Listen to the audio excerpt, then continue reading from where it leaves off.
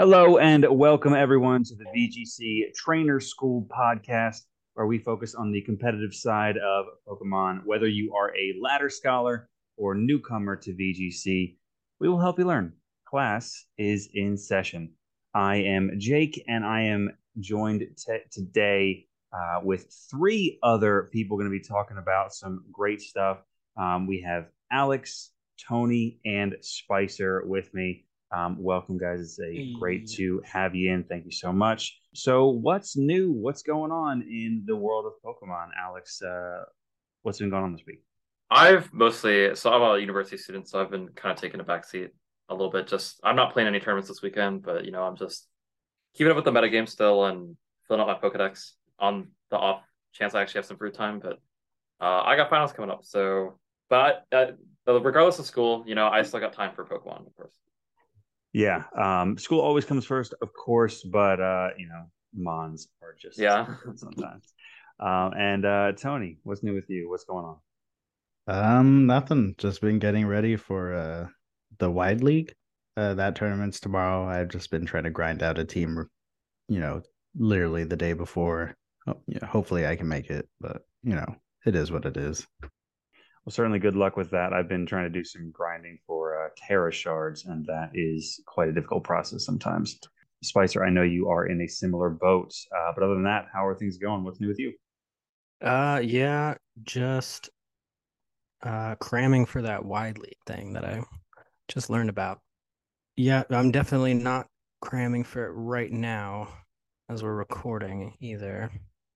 But you sometimes you just have like 30 raid Pokemon that you've caught in the past 2 weeks, and of those, maybe 6 or 7 have decent Terra types, and you just throw those together sometimes and make an awful team that maybe has 3 dark types. Well, you'll be almost immune to Prankster, which could be very nice. Yeah. But I'm sure that you'll be able to put something together because that is a perfect segue for what we want to talk about for today. So let's jump into the agenda. We're going to be talking about tournaments. So we're going to break it down into what the Play 2023 rules for Play Pokemon have going forward. There was a new bit of information, some new news that did come out today, so we wanted to touch on that. But most importantly, we wanted to look at some of the recent tournaments, some of the results, some of the teams, and some of the trends that we are looking at to see exactly what the tournament landscape is shaping up like. And if we have time at the end, we'll get into maybe a little meta discussion moving forward on the future of what it could be and how it could continue to evolve as Series 1 plays out. So let's jump right into it. Today, we learned that for in person events, for regionals, for Pokemon VGC, there will be open team sheet for in person events. This is a change from where they were and have been historically, where it's been only open team sheet, I guess, technically for the judges. That way they can make sure that is fine, that there's nothing hacked or nothing that you wouldn't be able to normally have. But now, moving forward, your opponent will be able to see everything on your team except for the EVs. They'll be able to see IVs. I'm sorry, they'll be able to see moves, items, Terra type, along with, of course, the construct of the team itself. This has been a rather polarizing topic, so we wanted to just touch on it. So first, Alex, I know you have a lot of experience with in-person events. What are your thoughts on this new rule change? When I woke up this morning, I definitely wasn't happy about it. It kind of plays similar to like how Players Cups were. I believe those were open sheet. It basically worked the same way as how they described it today.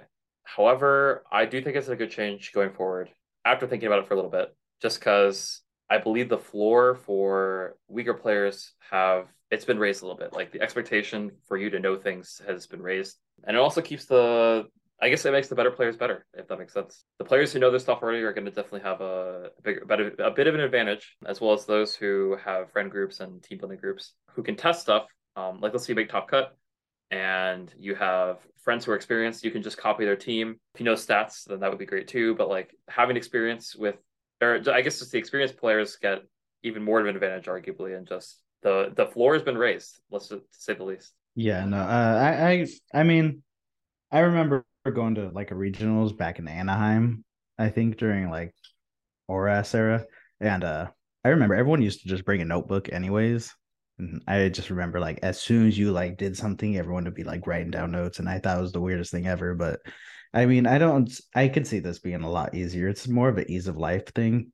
There's like a saying. Well, it's not a saying, but there's a theory in the fighting game community that could be brought over to, any gaming community in general, is like it's better to buff everything than it is to nerf everything. So if you give everybody the same opportunities, then it'll probably be better for everyone to grow. So I don't see too much of a problem with it. I see why people would be mad though, but gotta adapt. Yeah, I think the information game, obviously, I guess scouting networks get nerfed a little bit, and I think that's fine. It's really just going to come down to who knows their stuff and who can play better than their opponent, I think. And I guess how knowing your flowcharts and knowing what has to be done in X matchups is going to be really important going forward. Yeah, I also woke up today really not liking it. I heard a lot of people talk about reasons why it's better for pro players and people who aren't pros too, because then you have everybody scoping you out and telling their top cut friends everything that they know about you. Everybody's sharing their little notebooks. I get it. But I still don't like it. But that's only because I am one of those gimmick players or somebody who likes to run something weird. But the game is still going to be fun, and I'm still going to have a great time in San Diego, but might have to change my strategy up a little bit. And I think to me that was kind of one of the more surprising aspects of it is sometimes you do have those instances of, I'm going to put a choice scarf on something that wouldn't normally have it, or some sort of other item like safety goggles that could turn the tide of a match. But I think Alex, you were sort of touching on it, is the idea of like that scouting network. And I don't want to put words in your mouth, but was that the idea of like going to an event with multiple people and then getting the lay of the land based on the opponents of the group that you're with, so everybody sort of has an understanding of what the teams are? Kind of, yeah. I mean, just having players who know what they're doing and practice with is usually a good thing. And I guess to touch on like surprising items and that kind of stuff like cover cloak and stuff like clear amulet are still probably going to be top tier, just because those, even though they may be like, oh, now you know what they have it, right? Like you also know, like let's say you have a Garchomp, right, and your opponent has a Grimmsnarl. You know, and your opponent knows that they cannot party shot your Garchomp. So they're going to make specific plays accordingly. So I definitely think, even though like some unorthodox Pokemon or item choices might seem suboptimal at first, things that are undeniable are still going to be, it's like, even though they might be considered gimmicky, will still be used regardless, just because there is still a reason to use them, obviously, right? Like the utility of Clear Amulet is just amazing, and so is Cover Cloak on stuff like Talonflame, for example. So yeah, having the lay of the land and knowing what's being used is good and all, but even like still, you can still have those surprise aspects, and if your opponent's not prepared for it, they don't know the matchup, then they're probably going to lose. Right, but not all surprises are going to work now, but the ones that are going to be consistent, and whoever tops is going to deserve it. The consistent team. For sure, yeah. Obviously, like if you just slap a choice scarf onto something random, it's not going to work, right? There has to be a reason behind it. And I think, Spicer, to your point, you could even argue that this is a step in the direction for more of an esports feel almost, because when your opponent knows all of your stuff and you know all of your opponent's sets, then it comes down to skill versus skill. You are navigating that flow chart, that matchup, and you don't have to worry as much about that surprise factor. So it's really just you versus your opponent, as opposed to you versus your opponent plus some sort of mystery that they may have, which you could argue is a better step in the direction for getting the best players to compete at the highest levels and be battling it out for those top spots. I'm glad it's like this, but I'm also glad that there's still a place for gimmicks in the ranked ladder. Agreed.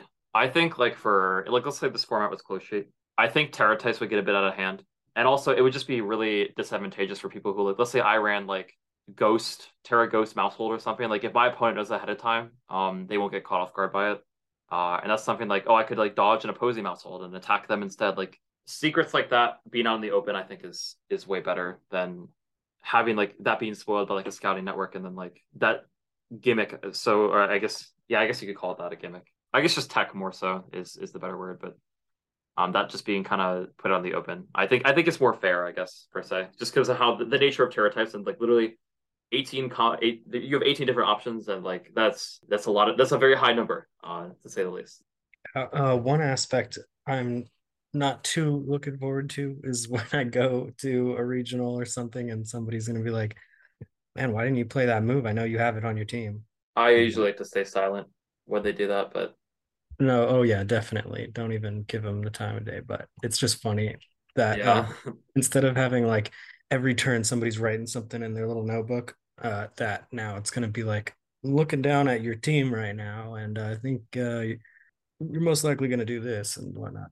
I still think taking notes is definitely valuable though. Just like, oh, they're Jolly Garchomp or they're speed tying with me, or X does this damage, so they must be the spread, for example, like that kind of thing. Yeah, agreed. I mean, let's be honest. How many times have we done something where like we kind of forgot anyways, where it's like, why did I taunt the dark type with the prankster? I don't know. But I did it. Right. And then It's kind of like draft league where it's like you should have studied your opponent's team. Did you do that? I'm like, oh no, now I have to like study. no, and then it's really cool when they swap in something and you taunt them, and then it's like, oh, that was intentional, right? That is a good point because what this does present is the ability to like almost bluff a move, because it's like if you expect your opponent to do something or terrestrialize at a certain time, and then maybe they also expect you to terrestrialize as a certain time, but neither of you do, then it's like maybe you could make a boneheaded play, or at least it looks like that because you're sort of both anticipating what could happen because of all the knowledge that you have. I think a disadvantage, like speaking of that, information overload is something that a lot of people experience in Players Cup, specifically with the move Ally Switch. I know it's everybody's favorite. It was nerfed this gen. However, a key Pokemon gets it that I think we'll definitely see use it in San Diego, and that being Meowscarada. Meowscarada has really been on the rise too. I haven't seen it too much before, but now it's just like it's almost everywhere. I haven't seen Ally Switch though. I've seen Trick Room Meowscarada, and I don't get it. It's like why? Why? It's so fast. I've only seen the choice band one that's running rampant. I think I've seen a bit of a rise of like Focus Sash, and you only really need Flower Trick and Knockoff for your two main moves. Protect is fine, I guess, and you can also like Ally Switch fits perfectly. If you don't need like any other utility like Fake Tears or like Protect, you could also run U-turn, but literally just slapping Ally Switch on it. Like if you see that, I mean, I would assume you'd be probably scared, right? Like I could never click it the whole tournament. I'm just like screw with your head a little bit. It's kind of the idea of that move choice, but the information overload that you get from that open sheet is definitely a little scary sometimes, especially with like I think Armor Rouge gets Ally Switch too, and that's also definitely an option. But yeah, that's the information overload is definitely something that I'm a little bit afraid of. And speaking of these wrinkles and changes and evolution of how the Meowscarada is playing, let's move on to the tournament aspect discussion. Actually, looking at some historical results that we've had recently for two tournaments in particular, because I want to look at how the teams have changed based on what happened in Stuttgart, Germany, at the side event there that was put on through Victory Road. And then where we ended up with the Limitless tournament that just wrapped up just here recently. So first off, the Stuttgart side event, it was open team sheet as well. Trick Room NDD female was allowed. It was actually the first instance of Series 1 rules being played. It was sort of our first understanding of what the rules were going to be because there was a tweet that came out before Series 1 rules were even announced. It was won by Marcus Statter with a core of Mousehold, Annihilate, Hydreigon, Murkrow, Gholdengo, and Garchomp, which, if that sounds familiar, there's a very good reason why. That was the core that then completely transformed the meta and has really shaped and taken over a lot of what we are seeing. So, Spicer, is there anything that really jumps out to you from the top four that we're looking at, or anything from some of the other teams? Well, one thing seems to really show, which is that they all have a Hydreigon. I'm actually surprised to see that one of them doesn't have a Golding. How is he doing that? Oh, he's opted for the fairy type Goldingo, the Sylveon. Okay, in the Limitless. But yeah, we've got two of them with the Hydreigon Murkrow Goldingo core that we've all come to know and love. And I do like that number one here has got two ghost types in Cerulege and Gengar Fetticampo. That's cool. I'm definitely a fan of the way Fede built his team. I'm definitely our Dragonite is definitely underutilized right now. And Gengar is definitely a menace. Being able to outspeed Dondozo and just click Ks and not be as useless as a Mucus sometimes when they Terra Steel and you're like, uh-oh, they're also goggles. I can't really touch them. Like, you just lose, right? So obviously Haze is obviously going to be really good usually. I believe Fede did not actually run Haze on his. No, he ran Hypnosis. He had Haze on Murkrow, but specifically from the Limitless Tour, him being the champion, I understand why. Just being like the fire type Hydreigon is being able to counter the steel one, and being able to just spam Heat Wave. I believe it almost has a coin flip chance to knock out. Yeah, that just counters the steel type ones that are trying to like beat Sylveon, for example. And you're still also resisting Sylveon, so that's quite nice. I feel good about my Hydreigon being fire type now. Yeah, I think it's definitely fire and poison are probably the way to go currently, just because you could hit so many things and you still resist fairies. So, And one, you get to Heat Wave a stab. there's not many Pokemon that can do that except Armarouge. Kind of like that they got a Breloom in the top four. I mean, you know, Amoonguss is what I expected to see everywhere, but like seeing a little Breloom, just like, oh hey, welcome back. You know, that's always kind of nice. Definitely getting kind of tired of seeing Goldango now. Now that like Goldango's basically just no. I'm gonna say it first. I'm tired of Goldango already. It's only been like a month. And it hasn't even been a How month yet. dare you insult the Golden God? I'm kind of sad I don't see his golden snowboard like in his Pokedex entry. I'm like, where's that at? It'd be cool if he like wrote on it as he used Make It Rain, but it'd be a pretty awesome animation. And I get why you're tired. It's definitely annoying that it's probably I think it is literally the most used Pokemon. Correct me if I'm wrong, but I think that's true. let's check. I think Pikalytics will give us that answer. It's probably either Amoonguss or no, it is Goldingo. 28% of teams. It's not like super overpowered though, which is nice because you can, you know, it doesn't do too much to like to any fire types or Terrafire in general. So it's not horrible. I think it's just like Annoying. this is like Dracovish all over here. Yeah. It's like all I see is Dracovish and Excadrill. So it's like all I see is Goldango and Hydreigon. Hydreigon bothers me more. Yeah, Hydreigon's definitely a menace just because, I mean, imagine what it's balanced because it's weak to fairy, right? It's very, very weak to fairy. So imagine what happens when you take away that quad weakness and you replace it with a resistance to fairy. Now we have problems, right? Are there even any good fairies right now? There's like Sylveon. There are no fairy type Pokemon in the top. I'm counting here. 1, 2, 3, 4. Oh, I guess Grimmsnarl is technically one of them, but Oh, right. yeah. Grimmsnarl is just a dark type that has a fairy move. I don't count Grimmsnarl And as a Fairy Stab. I mean, I don't really see any of them running the Sucker Punch or anything, so I think it still counts as a fairy. There's no Grimmsnarls in the top 9 and only two Grimmsnarls in all top 16. I think on well, Picolux is mostly based on like in-game ladder or like just for showdown, so I don't think it's necessarily reflective of like best of 3 tournaments. So let's pretend it doesn't exist. I don't see a fairy type until Sylveon, so Oh yeah, I'm looking at the Limitless tour. yeah, The there's not 16. many. Yeah, there's not many good fairy types. I've definitely seen stuff like Skeledirge run the Terra Fairy. That is its most used Terra type. I But I've also actually seen switched mine to that just because of Hydreigon. it's a problem. I've definitely seen less Terra Blast than Skeledirge, but having Slack Off and also having like Torch Song is such a good move, right? So I think Skeledirge is also something that will probably, I guess, as the next up and rising fairy type. Well, I like it because Wisp is a lot more useful right now than Intimidate is, just because of the clear amulet and stuff. Yeah. And I mean, right when like ladder show like was on Showdown, that was the first one I started using was Skeledirge because it was just like There's 2 Defiant users running around.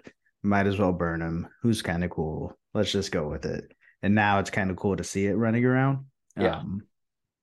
And of course, because Fuecoco Gang, the best starter in a long time. Right? Debatable. What about Masquerada? What happened there? Second best. It's cute. Second best? Okay. It's cute.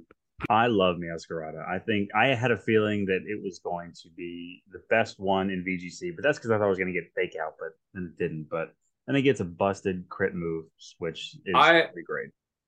They also just made its hidden ability secretly garbage. So I don't know. I think it's like they took the best parts about Incineroar and I don't know, let's just say Cinderace, and they kind of like mashed them together and kept it balanced. I do think that I have seen a lot less Protean Meowscarada. I think it's just like, oh, it's good on its own. It's like, when's the last time you could ever think of like, I'd rather use the original starter ability than their hidden ability? I think Besides just being able Swampert. to keep like the dark type in and being immune to like Prankster is quite nice. And I mean, I guess like if you're running Focus Sash, for example, on Meowscarada, you could definitely take advantage of the Overgrow ability. I like how everybody thought it was the best starter when it first got announced as Protean, and then when the nerf came out, it was all up in the air, and now it's debatable. I think it's really close between Skeledirge and Meowscarada, and I'm not just saying that because I'm salty about getting swept by a Quaquaval yesterday. Yeah, I'm not sure if Quaquaval will ever see its place in the meta. Maybe eventually, but not like for San Diego regionals. I don't see it ever making cut there. No, it's going to do really well in singles, I think for sure. Yeah. But I don't know if it ever makes it massive in VGC. I did just want to make a quick note about how protein works with terastallization. So the way that it works is, of course, with protein, your type changes based on the first move that you use when you switch in, offensively. But defensively, if you are terastallized, say, into grass, even if the first move that you use, say, is knockoff, your offensive stab is dark type, but your defensive type is still grass.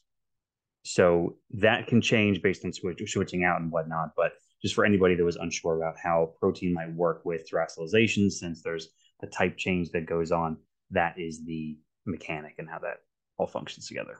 I'm surprised we haven't seen more Fire Tauros with Meowscarada. Is that just not good enough? Tauros just dies too fast. It's cool until Hydreigon's you realize Hydreigon's everywhere and it's like, oh, I'm gonna die. And then also I mean clear Amulet's just kind of a problem too, right? Intimidate is nice, but there's a lot of things to deal with it, arguably, and I meant with like Anger Point Flower. Oh yeah. The biggest problem is just speed control. Because I just click Tailwind plus something and Tauros just dies. Murkrow's everywhere. And I think Murkrow is going to be staying for a while just because of that immunity to other Prankster. And that's actually a good segue, I think, because the reason that I wanted to really talk about this is looking at how the teams were set up in Germany for the winning team then to really drive the next evolution of the meta. Where do you think we go from here? Because right now it's a lot of spread damage. It's a lot of tailwind, or trick room is also really massive. Are there any, I don't know, underused Pokemon that the three of you think might be really big here in the coming weeks, or something that people should be maybe looking into a little bit further? I know Wide Guard is something that people are scrambling to figure out who exactly gets it and who can use it. Tony, what have you been trying to do to be a step ahead? I mean, right now I've been kind of playing with like sand, because I mean sand is still there, and yeah, you don't have too many sand users. Like you have Lycanroc, which is like, that's cool, I guess. And then you have Houndstone, where it's like, oh well, I wish it was in singles, but it's not. But I think the nice thing about it is like Tyranitar is still a monster. Like, just look at it. I mean, you could Terra Rock, get rid of the ×4 weakness, still have the boost up. If you're using like Grim or anything like that, then you have screens. You do have to look out for Meowscarda, but I mean, when don't you, right?